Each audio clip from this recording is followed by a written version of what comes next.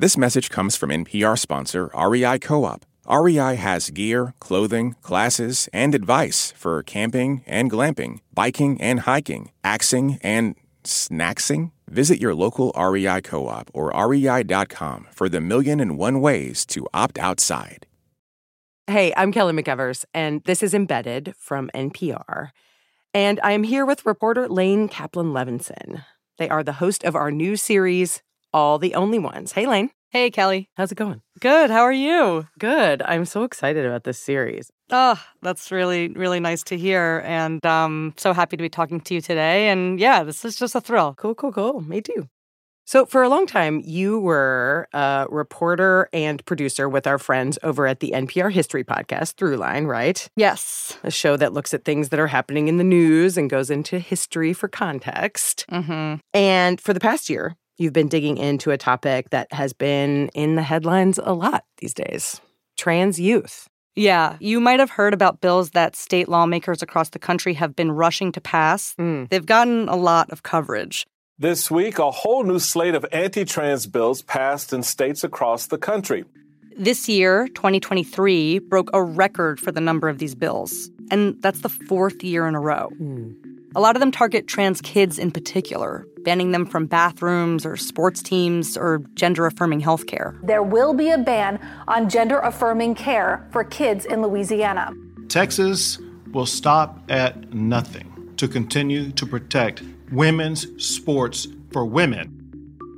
It sounds like a lot of bills and a lot of states. Are you seeing similarities in these bills? Any patterns? Definitely. So much of this anti-trans sentiment towards kids is based on this idea that gender transition for them is new. You might have heard some headlines like this. We are in a new dawn of gender and sex complexity.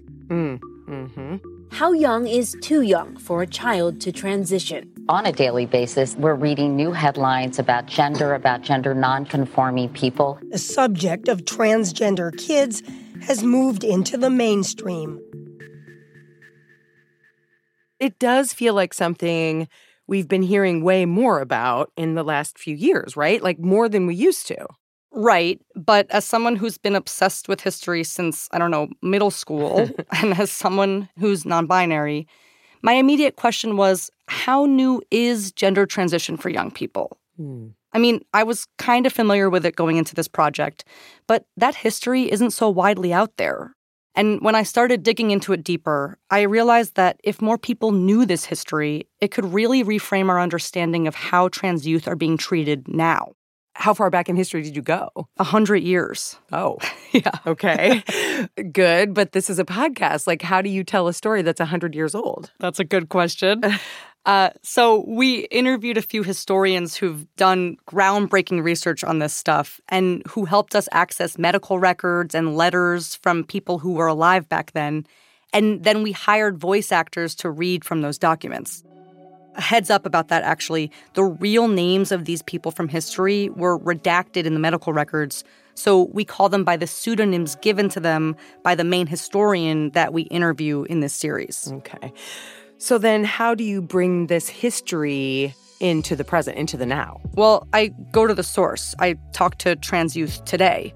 Just like history is basically missing from the political debate, I also noticed that in so much of the current coverage about trans kids, we often don't hear from trans kids themselves. Yeah.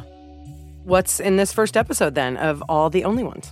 So in this first episode, we'll hear from two people who force us to step back and ask what it even means to be trans.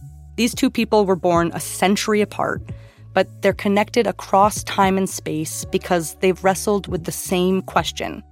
How do you define your own identity when the world is trying to define it for you? And just so you know, there's some profanity along the way.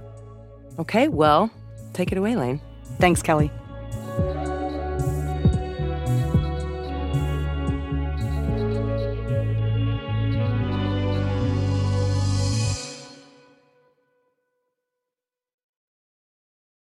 You can begin trans history as far back as you want, anywhere in the world. We're going to start a century ago in the U.S.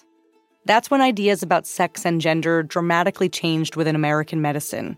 It's also the time when young people start to appear in medical archives, questioning and redefining gender and sex. Already by this era, if you go to any major city in the United States, there are whole neighborhoods that are full of people that we would recognize today as trans. This is Jules Gill Peterson. I am a historian of trans people, trans medicine, and trans life. She teaches at Johns Hopkins University. So by the 20s and 30s, there's this really vibrant world with its own set of rules that has been functioning for many, many, many decades. Some might call themselves inverts. Some people might have identified as homosexual, which is still a relatively new term, or a few might have even called themselves gay. So even though people wouldn't use the term transgender in a widespread way until the 1990s, trans people were very much around, living full trans lives more than 100 years ago. There are whole sections of American cities, but they're also often segregated.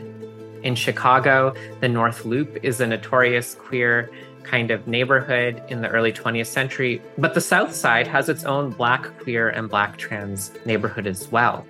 In New York City, you can see a similar thing happening. Greenwich Village is the heart of a vibrant lesbian, gay, and trans social world for white people, whereas the heart of the Black queer and trans world was Harlem. And if you were part of that scene, you could probably be found at the Hamilton Lodge Ball. It was an annual social event that drew huge crowds. I know a fool that blows a horn. The Hamilton Lodge Ball was located at the Rockland Palace in Harlem and began in the late 19th century, but then kind of came into itself really in the Harlem Renaissance era during the 1920s and 30s. This is Marquise Bey, professor of African American Studies, Black feminist theory, and transgender studies at Northwestern University. It was an event that drew thousands of people to dance and to perform and to spectate, and it was characterized by what many would call drag balls. And it wasn't just the Hamilton Lodge balls. You could go to the Ubangi Club and see Gladys Bentley, who performed in full tuxedos backed by a chorus of men in drag. Here she is singing Boogie in My Woogie.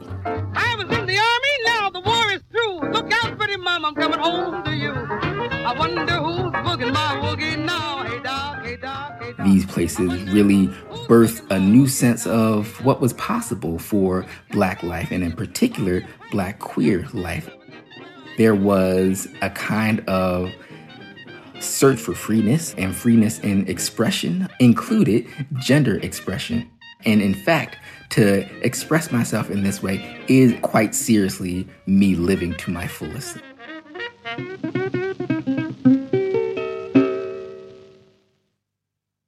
So gender nonconformity fully existed back in the 1920s and 30s. But one thing was very different: medical care. We didn't need medicine to exist. Trans people have existed in different forms in different cultures everywhere for thousands of years, for as long as there is recorded human history. But going to the doctor about your gender, to try to get hormones or surgery, that wasn't initially on most people's radar. It wasn't an option. But it's at this moment, the 20s and 30s, between the two world wars, that science and medicine make it possible to medically transition. And so it's a profound moment of change for trans people. And it becomes really fascinating to see which people will become interested in that. Bernard is one of those first people. Bernard is one of the first trans patients on record at Johns Hopkins trying to get what today we would call gender affirmation surgery. We don't know Bernard's real name because it was redacted from his medical records. So Bernard is a pseudonym that I invented for him. You have to treat people's medical records like you would treat them today. And so you can't use any personally identifying information, even to conduct corroborating research. By the time the science rolls out, Bernard was in his 20s, and he was ready to take advantage of medical treatments to transition. But he had been living as himself way before that, since he was a kid. I have always liked boyish things, such as games, books, and clothes. I wear my hair cut short and tailored clothes all the time. I feel much more... This is from a letter Bernard wrote as a young man. I discovered it while reading Jules Gill Peterson's book, Histories of the Transgender Child. Jules dug through archives and found all sorts of records. She used them to tell the stories of trans youth in the U.S. over the last century, including Bernard's.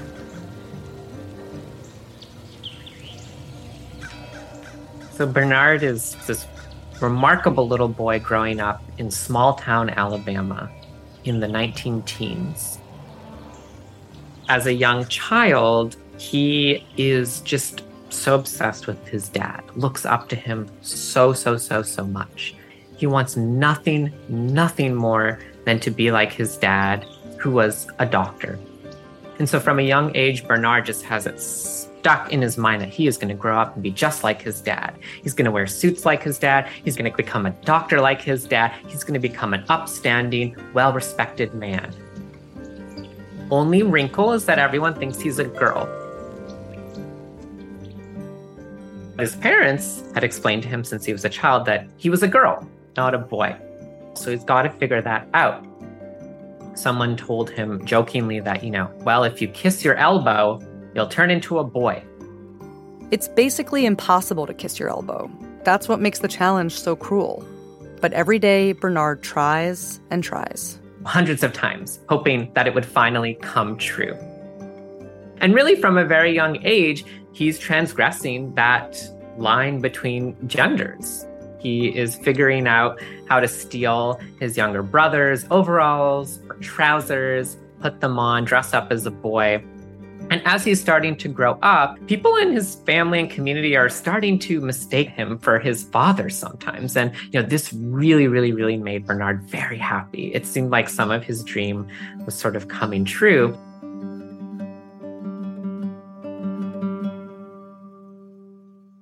By the time he's in his 20s, Bernard's dreams have only gotten him so far. He has privileges. He identifies as white, and he comes from a well-respected family with money. His father's a doctor, and he wants to be one himself.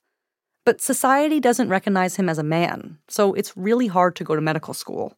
Instead, Bernard's a textile worker.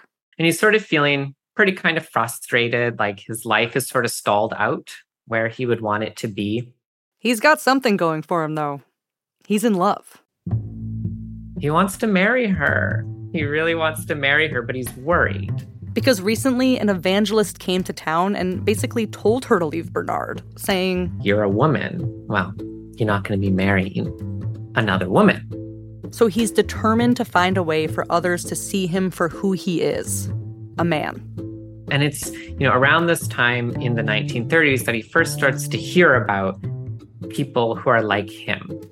Prior to this era, when he was growing up, he really felt like he was the only person in the world with this issue, where he felt himself to be a man but didn't have the body to match it. For years, I have thought I was the only person in the world like that, and I have only lately heard that there are other people with the same feelings. But then suddenly he starts to hear about sex changes. He reads a story about an English track and field athlete who was declared a man after 2 surgeries. Bernard's mind is blown, and he writes to the editor of Sexology magazine asking for more info. The editor writes back and says, "You ought to go to Johns Hopkins Hospital." And so that plants the idea in Bernard's head, and he's like, okay, fine. I've got to get myself to Johns Hopkins, and I've got to find this surgeon, Hugh Hampton Young, because if I go there, either he can confirm that I'm a man and give me the kind of certification that I need to get married to my sweetheart, or maybe he can make me physically into the man that I know myself to be, and then I can come back and marry her.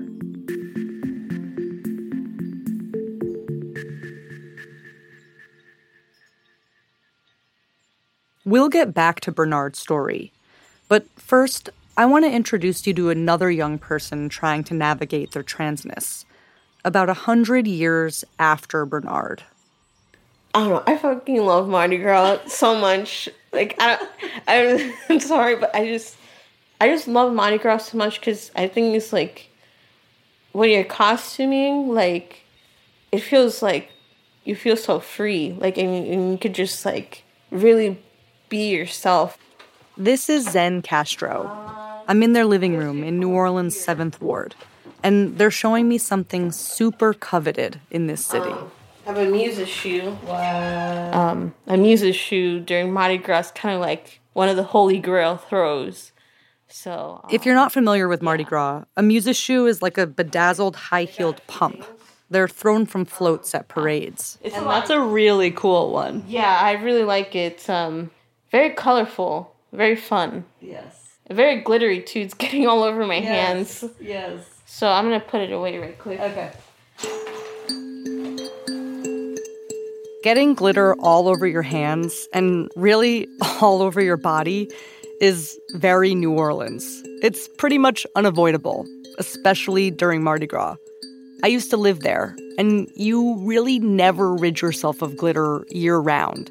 It's in your bed. It's on your sink. There's always a little fleck stuck on your cheek. You can see that as a nuisance or as a constant reminder of celebration. That's what New Orleans is often known for, a place famous for letting people be vibrant and full of life, proud of who they are, and loud about it.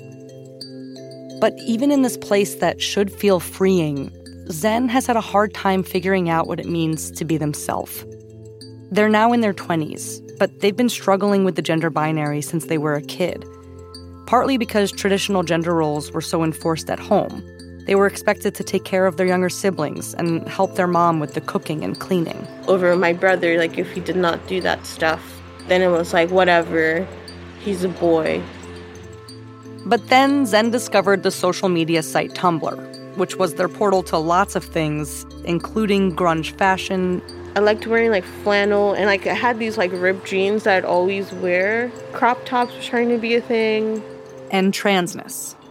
After I see these words like gender fluid on Tumblr, I'm searching them up, and it feels so like me that I'm just like, wow, like, this makes sense. This is the missing piece of the puzzle.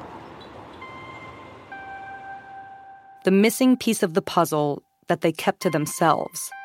Zen spent a lot of middle school hiding. They kept exploring their transness on the internet, but not out in the world. I got bullied a lot. For what? I don't know, I guess for just being me. Mm-hmm. And kids are really good at picking up energies. So I felt like that discomfort they were able to pick up on and used it against me. That really was the start of when I started to, like, not feel comfortable with expressing myself and my thoughts. They thought they might be able to come out once they got to high school, especially when they got into their dream school, Benjamin Franklin. Which here is, like, a pretty big deal because people see it as, like, the smart school or whatever. And in my head, I thought, oh, there's going to be other people like me. It's going to be okay for me to express myself and to talk to other people because they'll know what I have experienced, I guess. Which may have been true. There probably were other trans and non-binary students at Franklin. But when Zen got there, they had trouble fitting in. A lot of the demographics of Ben Franklin are people who are upper class, middle class, people who have always had, like, these supportive people around them and resources. Zen had a much different upbringing. When they were 10 years old, their dad was deported to Mexico. Zen's dad managed to get back into the U.S. and to Zen's family. But a few years later, he was deported a second time. I knew that I'd probably never see him again. Zen was right. They haven't seen their dad since. Their mom quickly remarried, and they moved around a lot. So it was even hard to, like, relate to most people in a school that I initially thought I would fit in. That's when I started to kind of be, like, over feminine. It didn't feel right, but because of just those expectations, it felt like I had to, like, learn how to do makeup and learn how to, like, look good in a feminine way. I think because of how I grew up and the experiences I've had, I turned into a real people pleaser. So I felt scared to kind of be a different person than what other people wanted me to be. Because if I were to be this other person people didn't want me to be, then I'd feel even more alone than I already was. So it was kind of heartbreaking.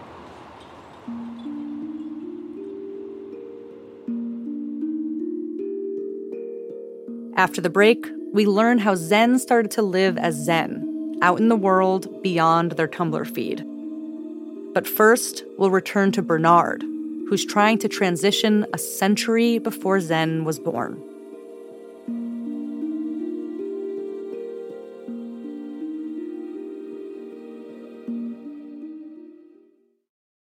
Support for this NPR podcast and the following message come from Amgen, a biotechnology pioneer leading the fight against the world's toughest diseases such as cancer, heart disease, asthma, and osteoporosis. In a new era of human health, Amgen continues to accelerate the pace of change, operating sustainably and drawing upon deep knowledge of science to push beyond what's known today. With each decade, they reliably deliver powerful new therapies to patients. Learn more at amgen.com. Support for NPR and the following message come from Betterment, an automated investing and savings app. CEO Sarah Levy shares Betterment's philosophy on investing. No matter the amount of money you have, it's always good to be invested. It's always good to start early. It's always good to save. And the power of being consistent in your habits is really the path to long-term wealth. Get started at Betterment.com. Investing involves risk. Performance is not guaranteed. This message comes from NPR sponsor Progressive and its Name Your Price tool. Say how much you want to pay for car insurance, and they'll show coverage options within your budget. Visit Progressive.com. Progressive Casualty Insurance Company and Affiliates. Price and coverage match limited by state law.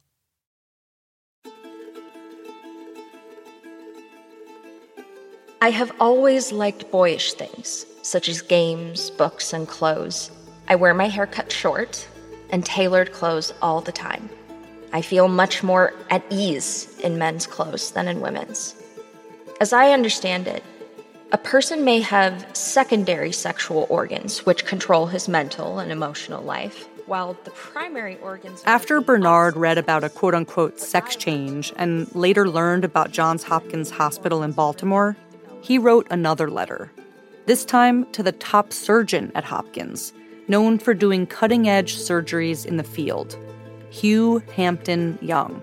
He knows how to change sex through surgery. He's done it before. But he wasn't doing surgeries for trans people at their request. He wasn't doing it in a gender-affirming way. He was working with a different group of people. With intersex patients to force them into a binary sex.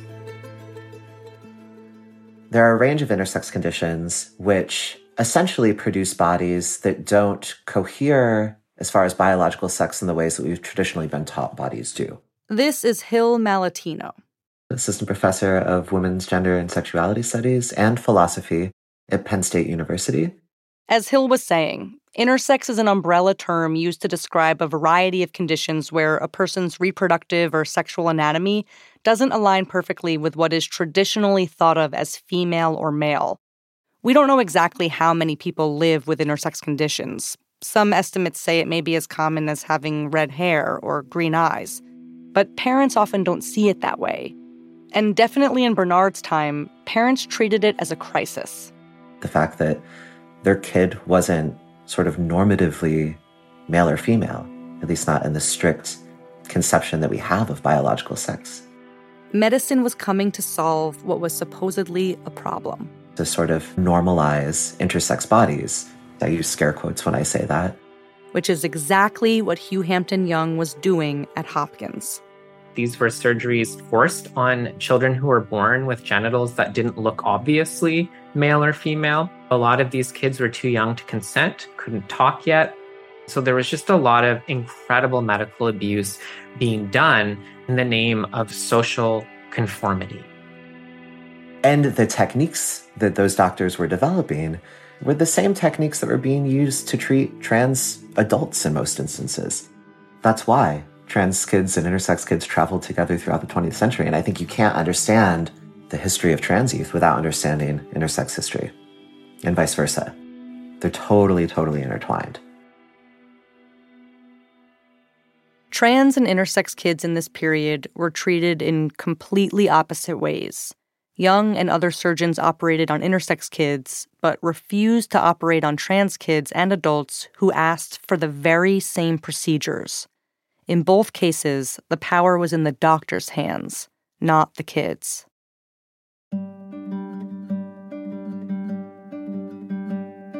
When Bernard writes his letter to Hugh Hampton Young, he's not exactly a kid. He's in his late 20s. But he's chasing something he's known about himself since he was a kid. And suddenly, the person holding the key to his self-actualization is some doctor in Baltimore. Bernard needs to stand out. As I understand it, a person may have secondary sexual organs which control his mental and emotional life, while the primary organs are of the opposite sex. What I want to know is, can these secondary organs really be developed in such a way that a person who has been known as a female becomes a male? So Bernard sits down to write this letter to Hugh Hampton Young over in Baltimore and says that he's writing to him, quote, concerning what is to me a most vital subject. If this can be done, I would like to know about what the cost would be and the time required. I have read that most of these operations are yet in the experimental stage, but I am perfectly willing to become a part of any experiment that might be of any aid to the thousands of other persons affected as I am. I hope that this letter does not seem too foolish to you, and that you will not regard it as a mere whim. I think that you can understand I need help badly, and if it can be attained in this country, that you can give it. This letter must have been pretty convincing because Hugh Hampton Young replies and says, come to Baltimore for an appointment. I'm just imagining how thrilled Bernard must have felt to get that letter from Baltimore telling him, come on up, we'll see you. So Bernard packs his bags and makes this trip all the way up to Baltimore. He shows up, meets Hugh Hampton Young. Young was very charmed by him. Bernard may have been charming. He was also well-read and had done his homework. He came to Hopkins with a strategy. He presents himself to Hugh Hampton Young as intersex, which was a very smart choice to make at the time because Young was treating intersex patients at Hopkins, and intersex medicine was understood to be a lot more legitimate. So Bernard shows up and says, I know I'm a man. My body just has these female body parts, but I have male body parts too. He says, I can feel that I have a penis, but I think it might be sort of submerged or lodged inside my body somehow. So it needs to sort of be freed. I know I have testicles, but I think they're internal. I think that they failed to, descend from inside the body. Young is apparently convinced. After just 2 meetings, he's basically prepared to give Bernard the surgery he wants. But is a little nervous about it. Nervous because of what happened after Young's colleague examined Bernard. This physician issued a report that said, this person is not intersex. So already there's been a sort of objection raised to the story that Bernard was telling.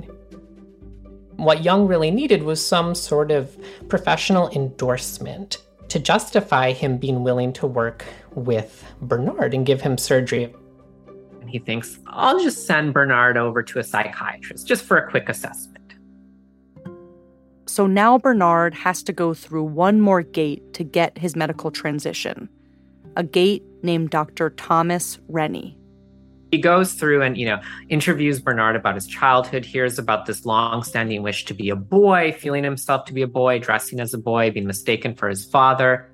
Dr. Rennie took detailed notes during the interview. And heads up, he uses female pronouns for Bernard. She has a very interesting problem. She has come to Johns Hopkins because she feels that she is really a man, in spite of her female body build, and because she wishes to have an operation to give her male organs. Rennie isn't really buying it. She says she must have this done because she has been in love with a young lady in her hometown for the past 5 years, and now wishes to marry her. Rennie basically is like, you're a homosexual. You're a woman in a relationship with a woman, and that's a psychiatric illness. It was merely suggested to the patient that in view of her own history, there might have been strong psychological influences which led her to wish to be a man. It's really hard to me, from reading the larger body of his work as a psychiatrist, to think that he sincerely believed this. It was more that he was alarmed that Bernard wasn't intersex, and so he was just grasping for a psychological explanation to block his request for medical transition, and homosexuality was really the only one in circulation in the United States at that time. This was a time when medicine conflated sexual orientation and gender identity, even though in society a clear distinction of those two things was starting to emerge, which makes it hard to claim that Bernard was a lesbian. We're talking here about the late 1930s and pretty clear distinctions between butch lesbians and trans men, between lesbians who want to be known as butches because they want to be known as masculine in the context of a lesbian social world that has its own bars and has its own courtship rituals, and then groups of people who were assigned female at birth but lived full-time as men and didn't necessarily socialize in that gay world, but were more likely to be found at the bar with all the other workers in an industrial plant, and there they passed for men. So we can place Bernard in that context. And Jules says there's Bernard's life, as he tells it. The fact that he's always felt himself to be a boy, the fact that he works, in a manual labor setting and really resented being kept out of medical school. These aren't really the kinds of life narratives that butch lesbians would be presenting about themselves in the 1930s. But despite what Bernard was saying, Dr. Rennie concluded that he was a lesbian. Because of the fact that the patient wanted to return home at once, and because she was not interested at all in any psychotherapy, but merely in the matter of surgical intervention, not much could be undertaken.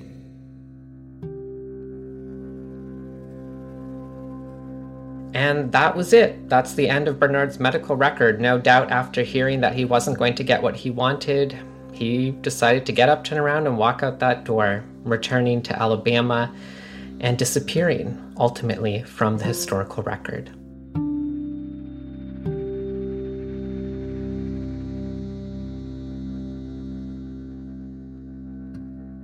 Bernard's medical record may have ended there, but Jules says the response Bernard got from his doctors was among the first of its kind in the United States.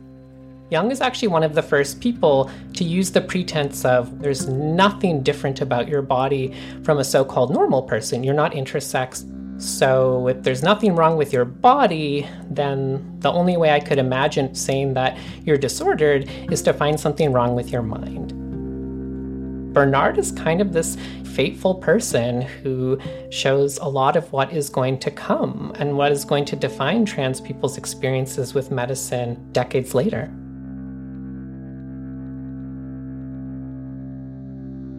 When we come back, Zen meets Bernard.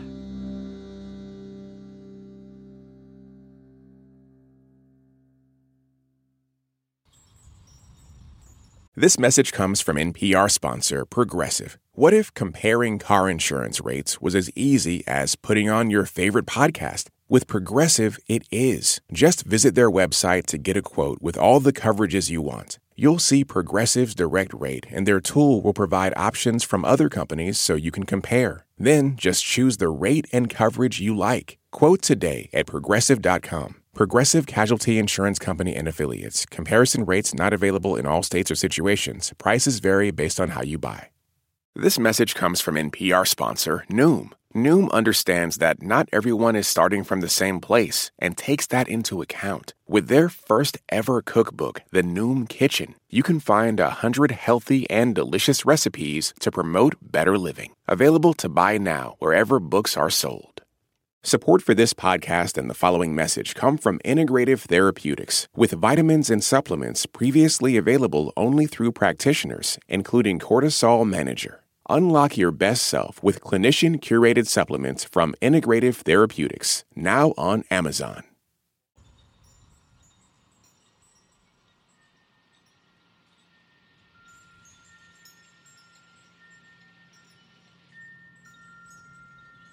It's just before sunset on Zen's front porch. It was kind of like a spur of the moment thing. We're talking about the time they dug up the confidence to do something they weren't sure they'd ever do. Come out to their mom. There was one point where I was like, I don't think I would ever tell her because I just had this expectation that she wouldn't understand, or at the worst that she would say that my identity isn't real or just like react negatively. Like, I don't know. I was kind of preparing for the worst. So the strategy was to have a little distance, a phone call. I told her in English, I'm non-binary, and my brother was on speaker. And at first, my brother was trying to explain to her what that meant. She didn't understand at all. She thought I was trying to say I was lesbian. And then I'm like, okay, this is going to get lost in translation.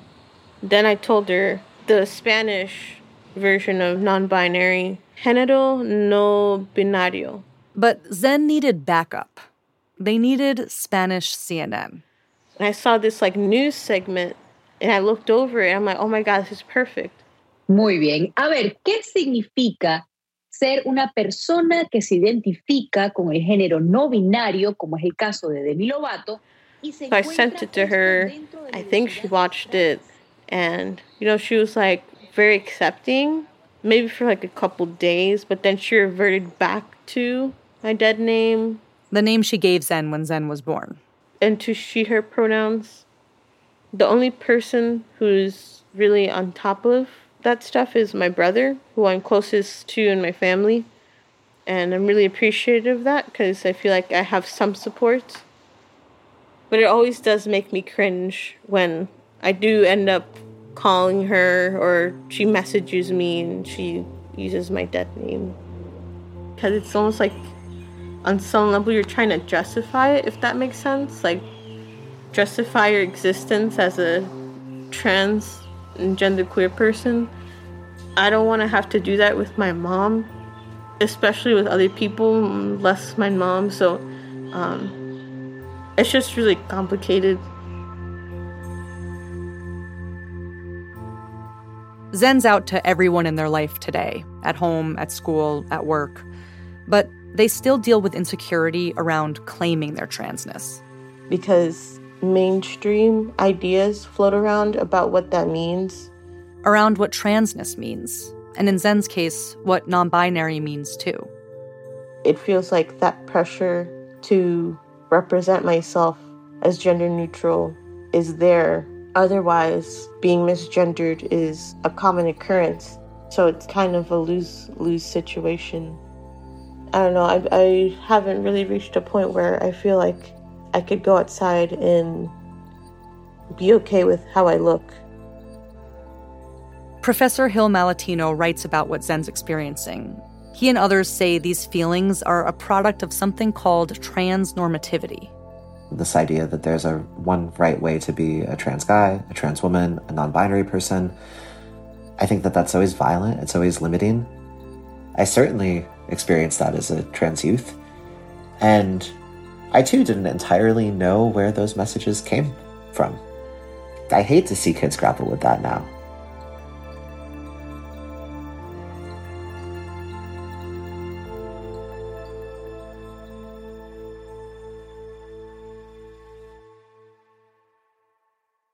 I really wanted Zen to meet Bernard as best they could.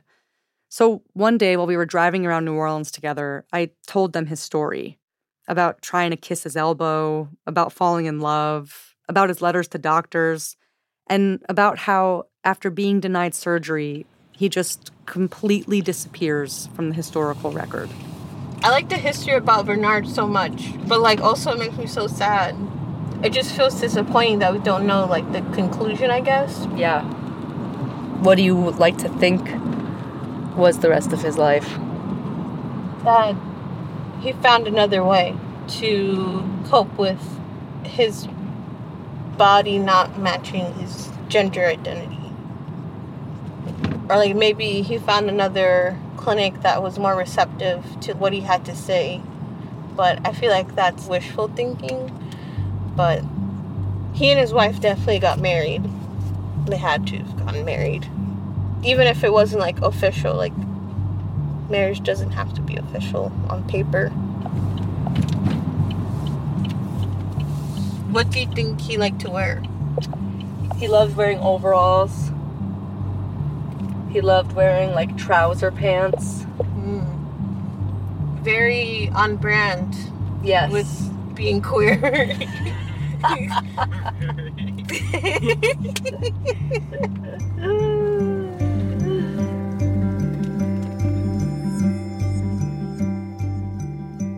I don't know what happened to Bernard after he left Johns Hopkins, because the only reason I could reconstruct all of this about his life is because I was able to read his medical files. But I like to imagine that Bernard kind of got the last laugh, gave up on that nonsense from psychiatry, and went back home and lived the life that he wanted to.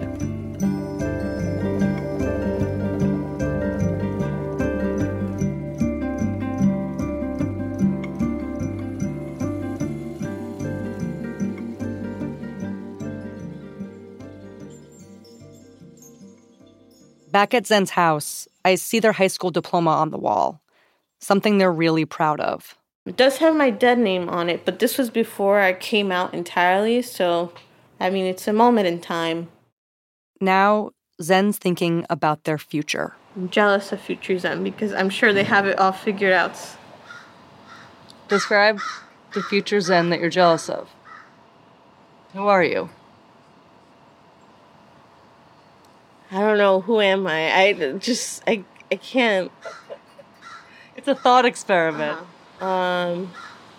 Someone who is confident, able to express themselves, comfortable being vulnerable, is so kind to themselves, so patient with themselves, and is able to take care of themselves how they take care of others. Oh, and they definitely have their wardrobe together. I guess finally what I will say is the way I approach my identity might take a lot of work to undo those thoughts of having to look a certain way or be a certain way, when in reality there's no certain way to be trans other than saying that you are. But I guess that is just part of my journey. Sorry, I'm gonna cry if I keep saying stuff about future Zen. So.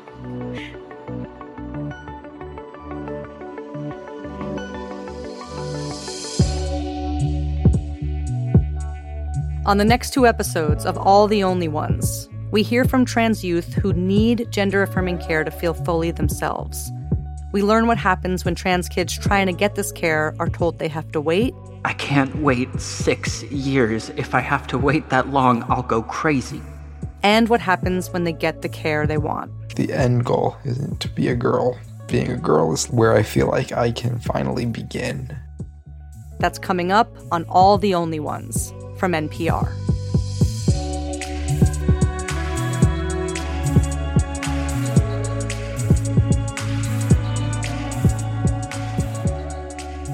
If you want to hear the next episode of All the Only Ones now, before everyone else, sign up for Embedded Plus at plus.npr.org/embedded, or find the Embedded channel in Apple. It's a great way to show your support for work like this at NPR, and you'll get to listen to every episode of Embedded without any sponsors. Head to plus.npr.org/embedded to find out more. All the Only Ones is written and hosted by me, Lane Kaplan Levinson. Our producers are Max Friedman, Skylar Swenson, Abby Wendell, and me. Editing by Raina Cohen, Brenna Farrell, Bilal Qureshi, Katie Simon, Liana Simstrom, and sensitivity editing by Cassius Adair. Our engineers are Josh Newell and Gilly Moon. Our senior supervising producer is Cher Vincent. Our intern is Jose Sandoval. Special thanks to Nina Patek, Sam J. Leeds, Lauren Gonzalez, and Gary Duong.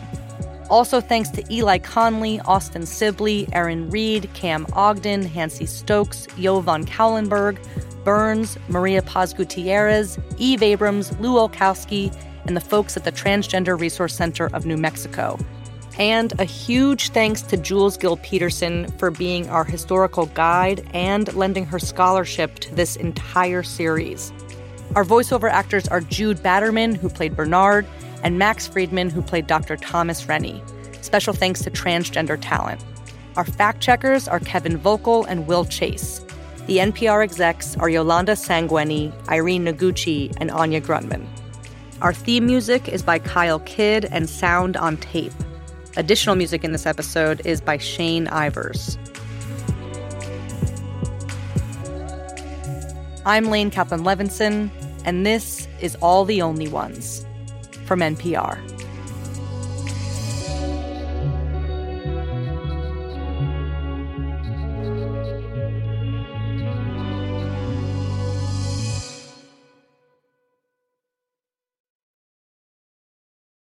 Support for NPR and the following message come from Bombas. Bombas makes absurdly soft socks, underwear, and T-shirts. And for every item you purchase, Bombas donates another to someone facing homelessness. Get 20% off your first purchase at bombas.com/NPR and use code NPR. This message comes from NPR sponsor, the Capital One Venture Card. Earn unlimited 2x miles on every purchase. Plus, earn unlimited 5x miles on hotels and rental cars booked through Capital One Travel. What's in your wallet? Terms apply. See CapitalOne.com for details. I'm Jesse Thorne. Why did Cole Escola write a bonkers, extremely fictionalized play about Mary Todd Lincoln? Well, it was 2020 and we were all so isolated. I just started doing research, but the truth is, I just thought of it. We'll talk about that and more on Bullseye from MaximumFun.org and NPR.